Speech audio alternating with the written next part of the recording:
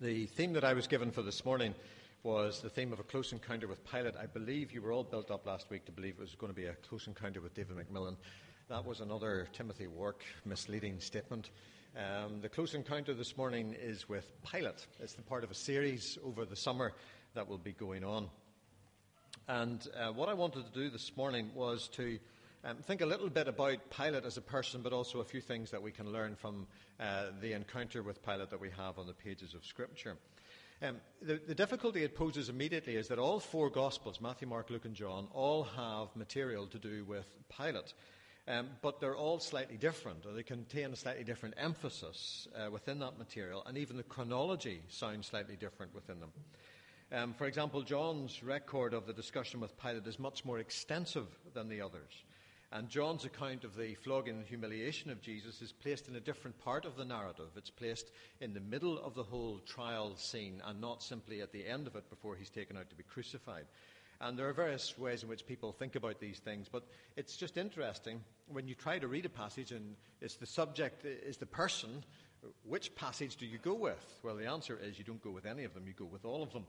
So what I've tried to do for you this morning is to put a compilation together of the material that you find in Matthew, Mark, Luke and John about the whole encounter that Jesus has with Pilate, or what the New Testament really has to say about Pilate.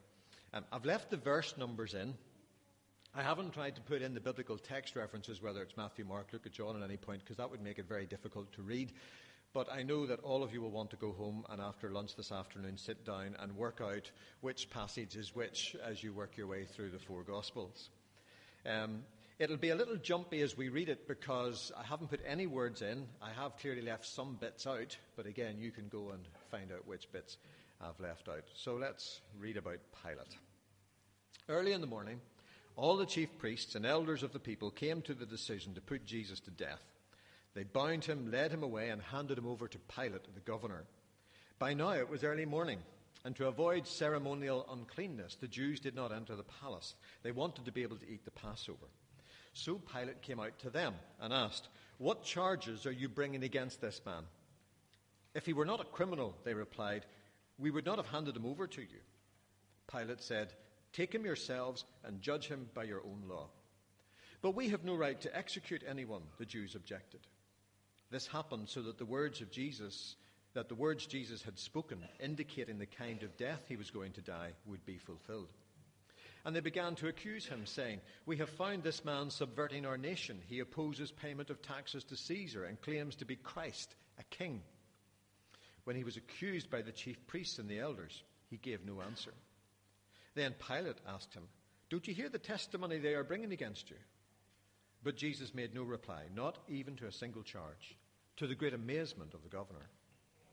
Jesus stood before the governor, and the governor asked him, "Are you the king of the Jews?" "Yes, it is as you say," Jesus replied. "Is that your own idea?" Jesus asked, "or did others talk to you about me?" "Am I a Jew?" Pilate replied. "It was your people and your chief priests who handed you over to me. What is it that you have done?" Jesus said, "My kingdom is not of this world. If it were, my servants would fight to prevent my arrest by the Jews. But now my kingdom is from another place." "You are a king then," said Pilate. Jesus answered, "You are right in saying I am a king. In fact, for this reason I was born, and for this reason I came into the world to testify to the truth. Everyone on the side of truth listens to me."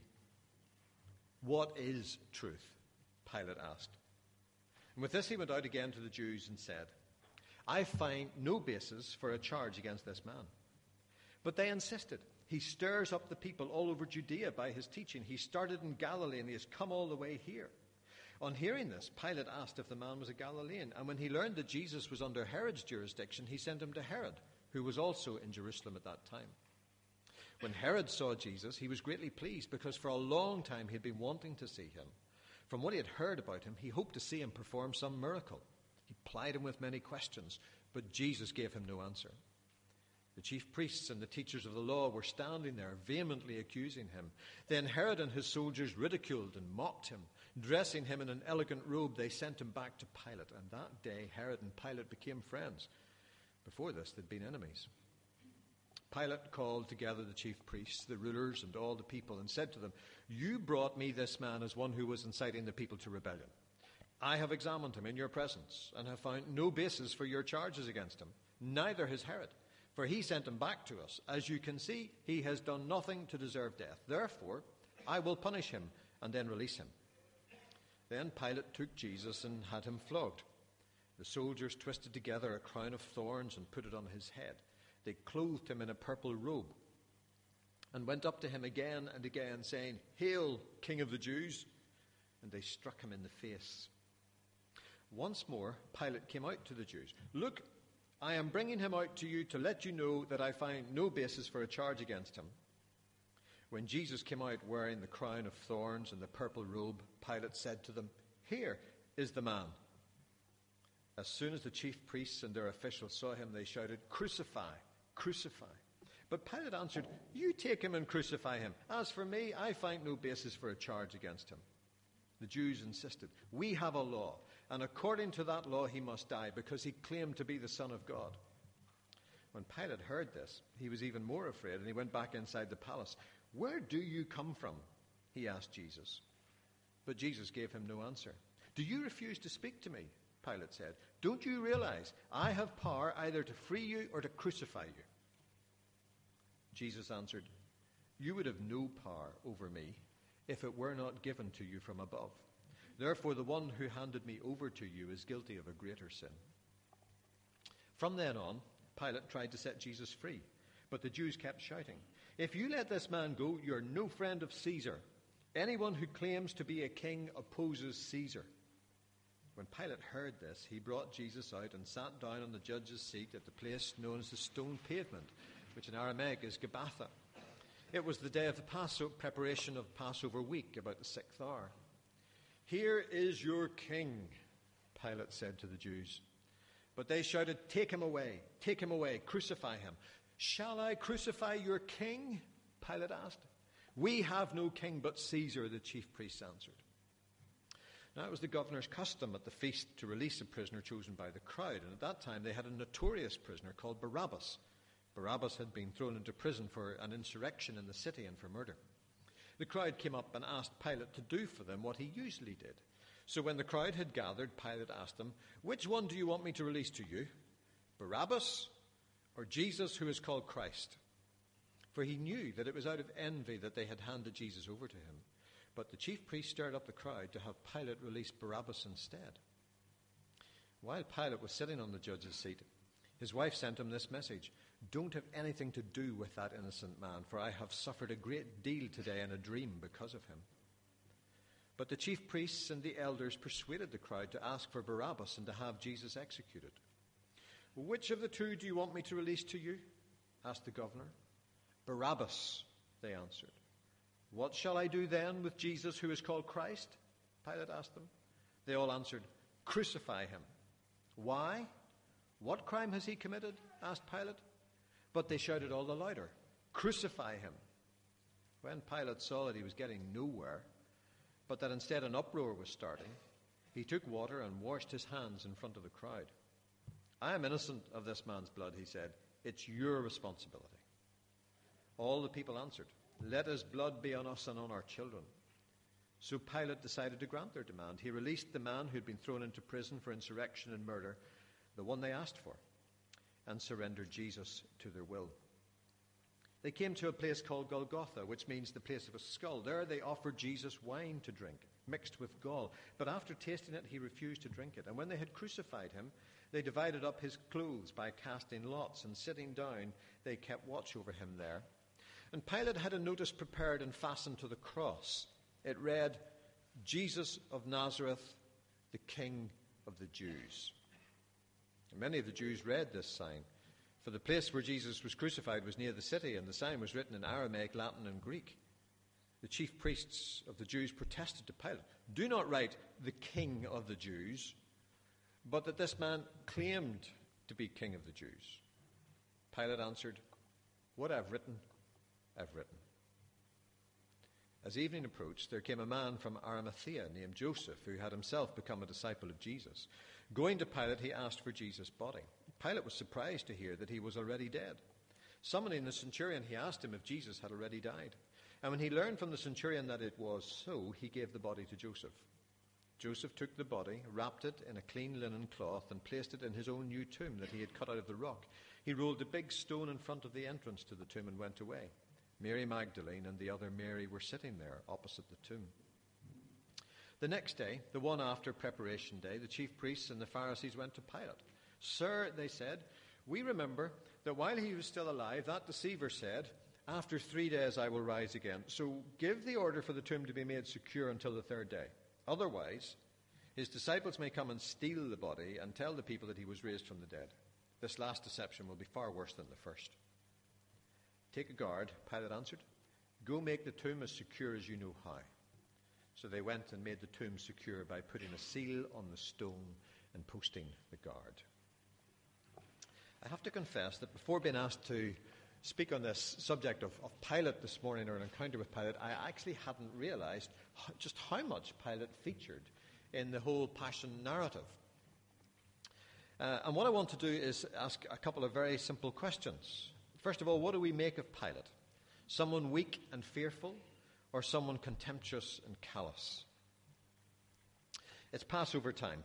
Pilate has moved in from the coast, from Caesarea to Jerusalem. Caesarea is where he had his main headquarters. But he needs to be on the ground. He needs boots on the ground during these massive Jewish festivals, because there's always the potential for trouble. And if one of these festivals get out of hand, it could be a disaster for him as governor of Palestine. His job is to govern this outpost of the empire, keep it stable, keep it quiet, and he knows he needs to be on top of these crazy Jewish zealots who get ideas above their station from time to time and like to use these big festival occasions as an attempt to rouse up the people against the Romans. He's already had more than a few run-ins with the Jewish leaders in the last few years. Indeed, he has so rubbed the backs of the locals up the wrong way that even the Roman emperor has censured him for some of his behavior. So there's no love lost between the Jews and Pilate. And he's not slow in showing his contempt for this defeated community on many occasions. However, for Pilate, this particular day starts badly. It's hardly even daybreak. He hasn't had time to have his breakfast or a decent shave. And there's an angry crowd of them at the doors of the courtyard. What's more, angry as they are, they won't even come in to talk to him, because it's one of their religious ceremonies coming up soon, and they don't want to defile themselves by coming into his presence. What's he to do? Humiliate them some more, or play ball? Well, on this occasion, the wise course of action is to play ball, so he goes to meet them. Now, we know from John's Gospel that some soldiers, Roman soldiers, were present when Jesus was arrested. So Pilate knew something was up around this time and must have issued the order for some of the soldiers to accompany the temple police to go and arrest Jesus. But he probably assumed it was an internal Jewish matter, and his men were there just to make sure that nothing got out of hand. But now it appears that they're dragging him into this whole episode, whatever it is about, which probably explains the very tetchy opening conversation between the religious leaders and Pilate. In Northern Ireland terms, the conversation might have sounded a little like this.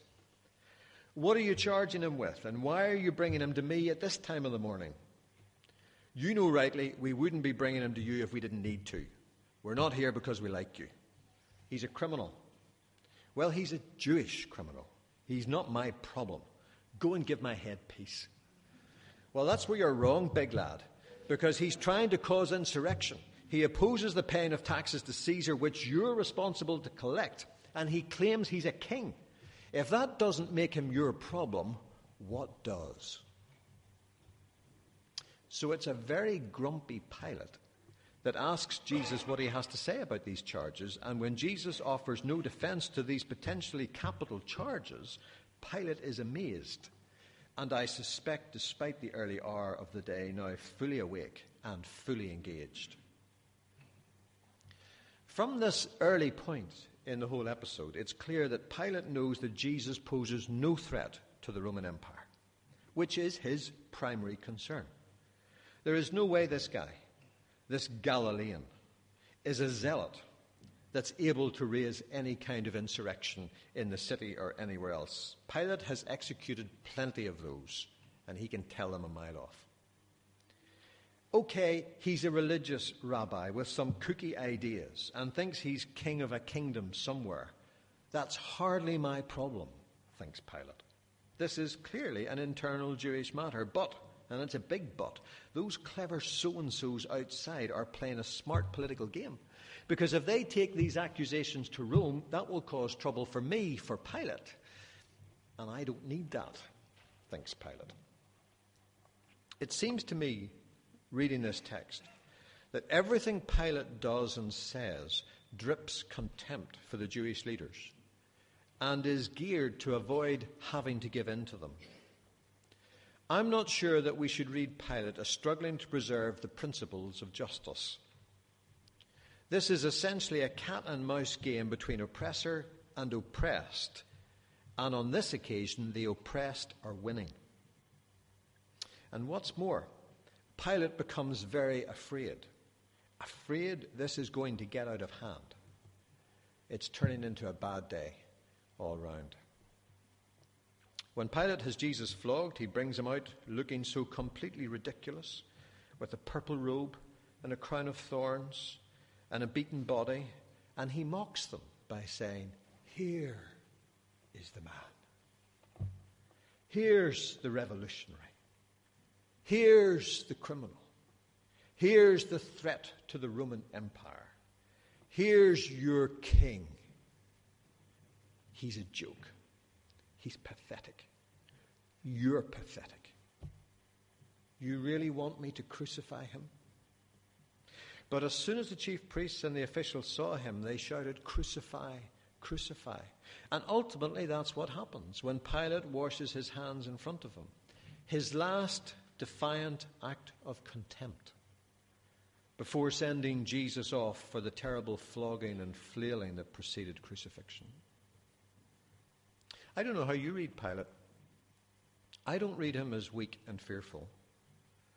I read him as contemptuous of everything that's around him in this city and pretty callous. But he knows he's outflanked.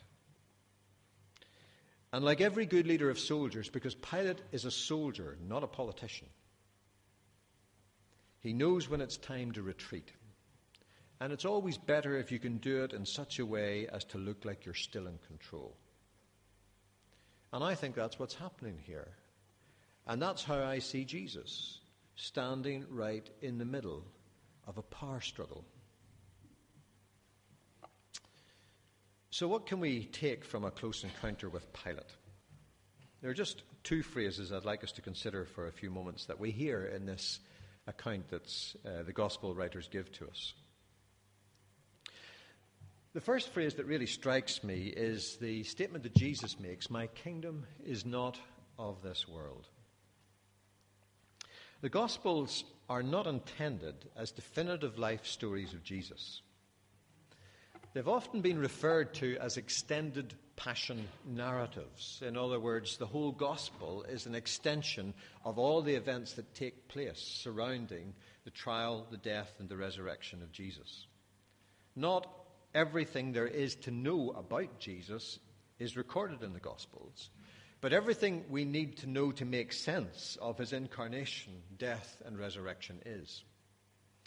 And all of these Gospels stress Jesus' teaching about the kingdom of God, or as Matthew calls it, the kingdom of heaven. And at Jesus' trial, even in John's account, where John's Gospel doesn't make so much about the issue of kingdom, there is a huge play on the concept of king and kingdom, particularly in John's account. The religious leaders translate the Jewish concept of Christ or Messiah into terms that Pilate will understand, be afraid of, and cannot ignore. He claims to be Christ, a king. Now, Pilate knows full well that the Herods, who are the kings in Israel, there are now 3 of them, sons of the Herod the Great. There were 4 of them, but that's another story. These 3 are technically kings in Israel. But Pilate also knows that these Herods are sons of Herod the Great, who was an Idumean, not a Jew, who was appointed king by the Romans. And if you remember back to the early part of the Gospels, it was this Herod the Great who was so completely spooked by the wise men when they came asking about the one who is born King of the Jews, not made King of the Jews by the Romans like Herod was.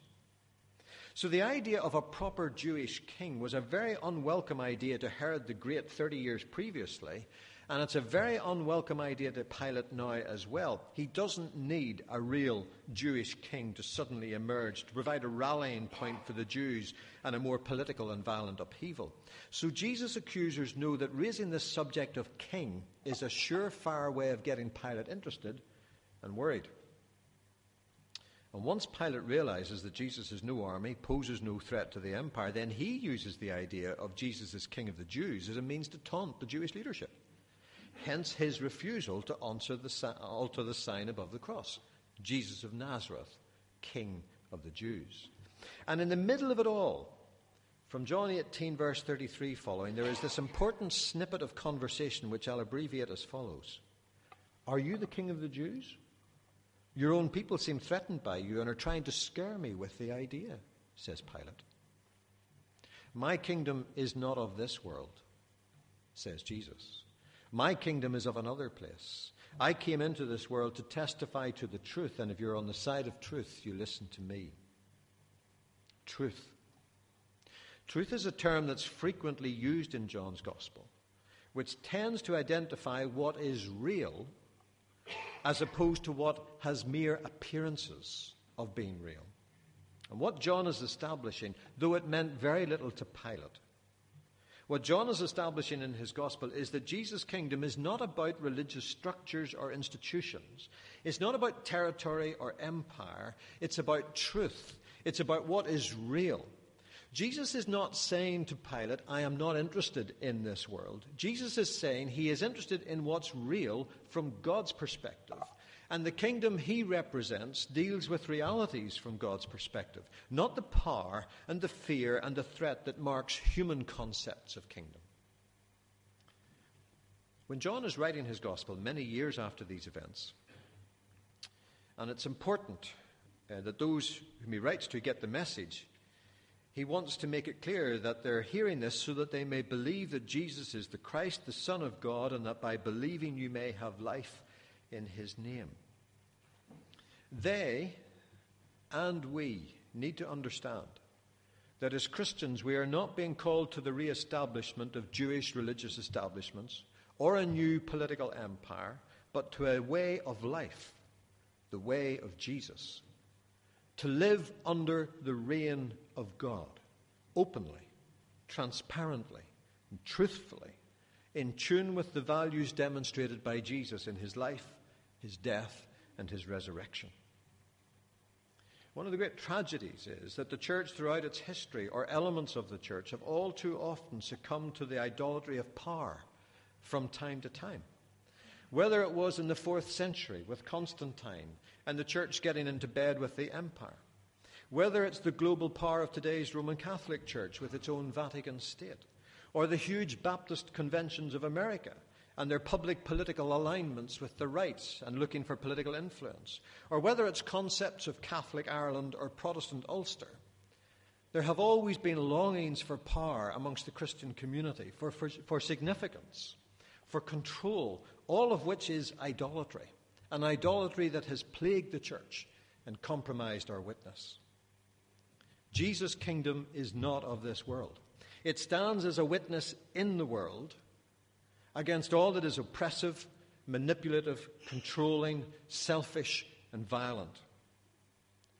That's what we hear Jesus say. That's how we hear Jesus respond.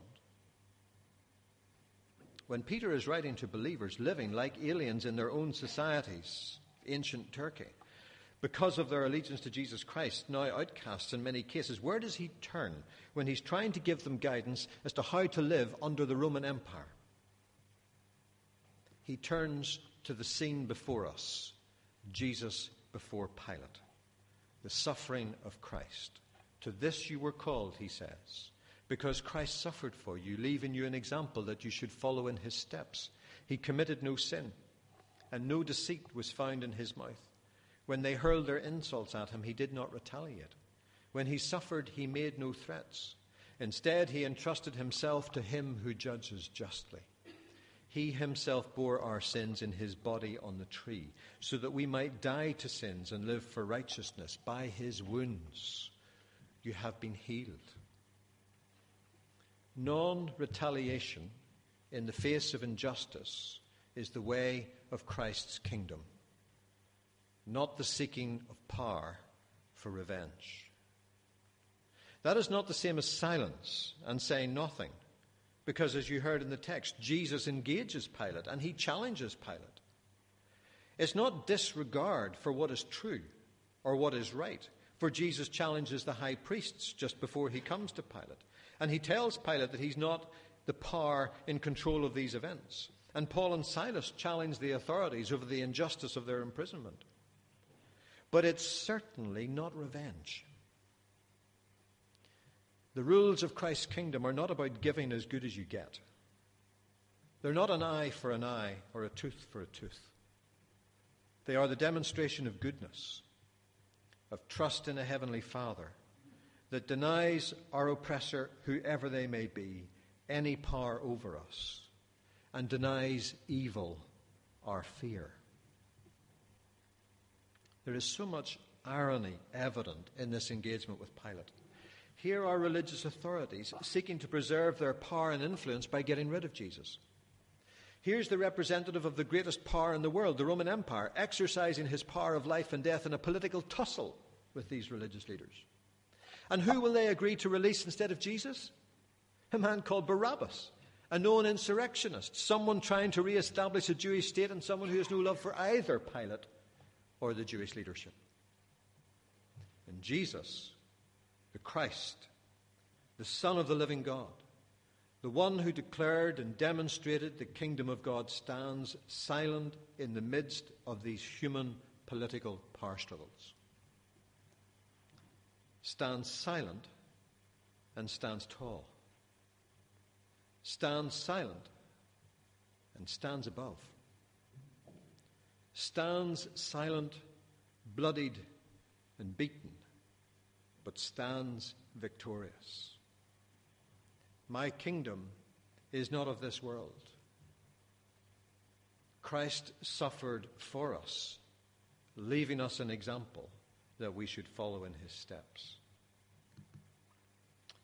The second phrase that really strikes me out of what we hear here is this simple phrase, "Behold the man," a phrase that has inspired artists ever since it was first recorded, ranging from people like Caravaggio and his incredible ability to play with lights and emotion, and develops this theme of "Behold the man," ecce homo, to more contemporary renderings like Mark Wallinger's Ecce Homo, July 1999, where this statue was placed on the fourth plinth in Trafalgar Square. I wanted to show him as an ordinary human being, a leader of an oppressed people, and I think he has a place here, says Wallinger, in front of all of these oversized imperial symbols. And another one by an artist called Cicero, the 19th century, a painting which has become particularly famous. It's a powerful moment in the passion of Christ that has been captured here. The battle of wits between Pilate and the authorities is at its height. Pilate's wife is leaving the scene in her distress. Pilate has had Jesus beaten, dressed in regal robes and crowned with thorns. Presenting him before the crowd, he cries contemptuously, "Behold the man!" And how do they respond? Crucify! Crucify! I find no basis for a charge against him. He's done nothing to deserve death, says Pilate. Crucify him. Crucify him. Have nothing to do with this innocent man, says Pilate's wife. But Pilate sends him off to be crucified. Behold the man. But who is he? What is he? What are we here in Windsor to do with him? It's a question that is as real today as it was then. There are more and more books being written on this whole subject of who is this man we behold in this scene. More and more TV documentaries produced to prove that he was or he wasn't real, that he was or wasn't the Son of God, that he was or wasn't raised from the dead, that he was or wasn't intending to establish a church. He just won't go away. And as we think about our encounter with Pilate this morning, it's as if Jesus is presented before us today freshly. Behold the man. What do you make of him? What are you going to make of him? What are you going to do with him? The final book of the French philosopher Nietzsche, who was often referred to as the father of postmodernism, the final book was interestingly entitled Ecce Homo. It was a kind of autobiography, a kind of review of all that he came to stand for. And religion, particularly Christianity, fared very badly in his scheme of things. He was more than contemptuous of Christianity. After coming into contact with a religious man, I always feel I must wash my hands, he says. And he took the view that Christianity was one of the greatest scourges, if not the greatest scourge of world history. Nietzsche despised the idea of living one's life by following the model of someone else, be that Christ or whoever. And so when he titles his book Ecce Homo, Behold the Man, his whole argument is that you strive to behold who you are, never indebted or following anyone else. To behold the man is to behold the person you are emboldened and without obligation to others to become. Ironically, Nietzsche says this, must I add that in the whole New Testament there appears but a solitary figure worthy of honor, Pilate, the Roman viceroy. To regard a Jewish squabble seriously, that was quite beyond him. One Jew more or less, what did it matter? The noble scorn of a Roman, before whom the word truth was shamelessly mishandled, enriched the New Testament with the only saying that has any value, and that is at once its criticism and its destruction. What is truth? As Pilate presents Jesus and cries, "Behold the man," he begs the question, what do you make of him? And what will you do with him? As Nietzsche cries, "Behold the man," he places self at the center of our worlds. Which is it to be for you? Which is it to be for us here this morning? Christ or self at the center? Behold the man. The man that Isaiah saw in his prophecy, despised and rejected by men, a man of sorrows and familiar with suffering. Like one from whom men hide their faces, he was despised and we esteemed him not. Surely he took up our infirmities and carried our sorrows, yet we considered him stricken by God, smitten by him and afflicted. But he was pierced for our transgressions. He was crushed for our iniquities. The punishment that brought us peace was upon him, and by his wounds we are healed. Peter, as he reflected on all he had ever come to know about Christ, saw our example. And Paul saw his glory, the image of the invisible God, the firstborn over all creation. For by him all things were created, things in heaven and on earth, visible and invisible, whether thrones or powers or rulers or authorities. All things were created by him and for him. He is before all things, and in him all things hold together. Behold the man. We have the privilege this morning of sharing together in some bread and wine that speaks to us of the body and blood of Christ given for us. It's something that an invitation that we extend to anyone who's visiting with us, who's a Christian, who puts Christ at the center, however imperfectly we strive to do that, but consciously has your faith placed in Christ. Whether you're from a Baptist church or not, you're welcome to join with us as we share the bread and wine. And if you'd rather not, or you're not sure of what we're doing, please feel free to pass it to the person beside you. But over the next few minutes, as we work through some songs and some prayers and statements and share this bread and wine, we have an opportunity to behold the man and decide what we do with him.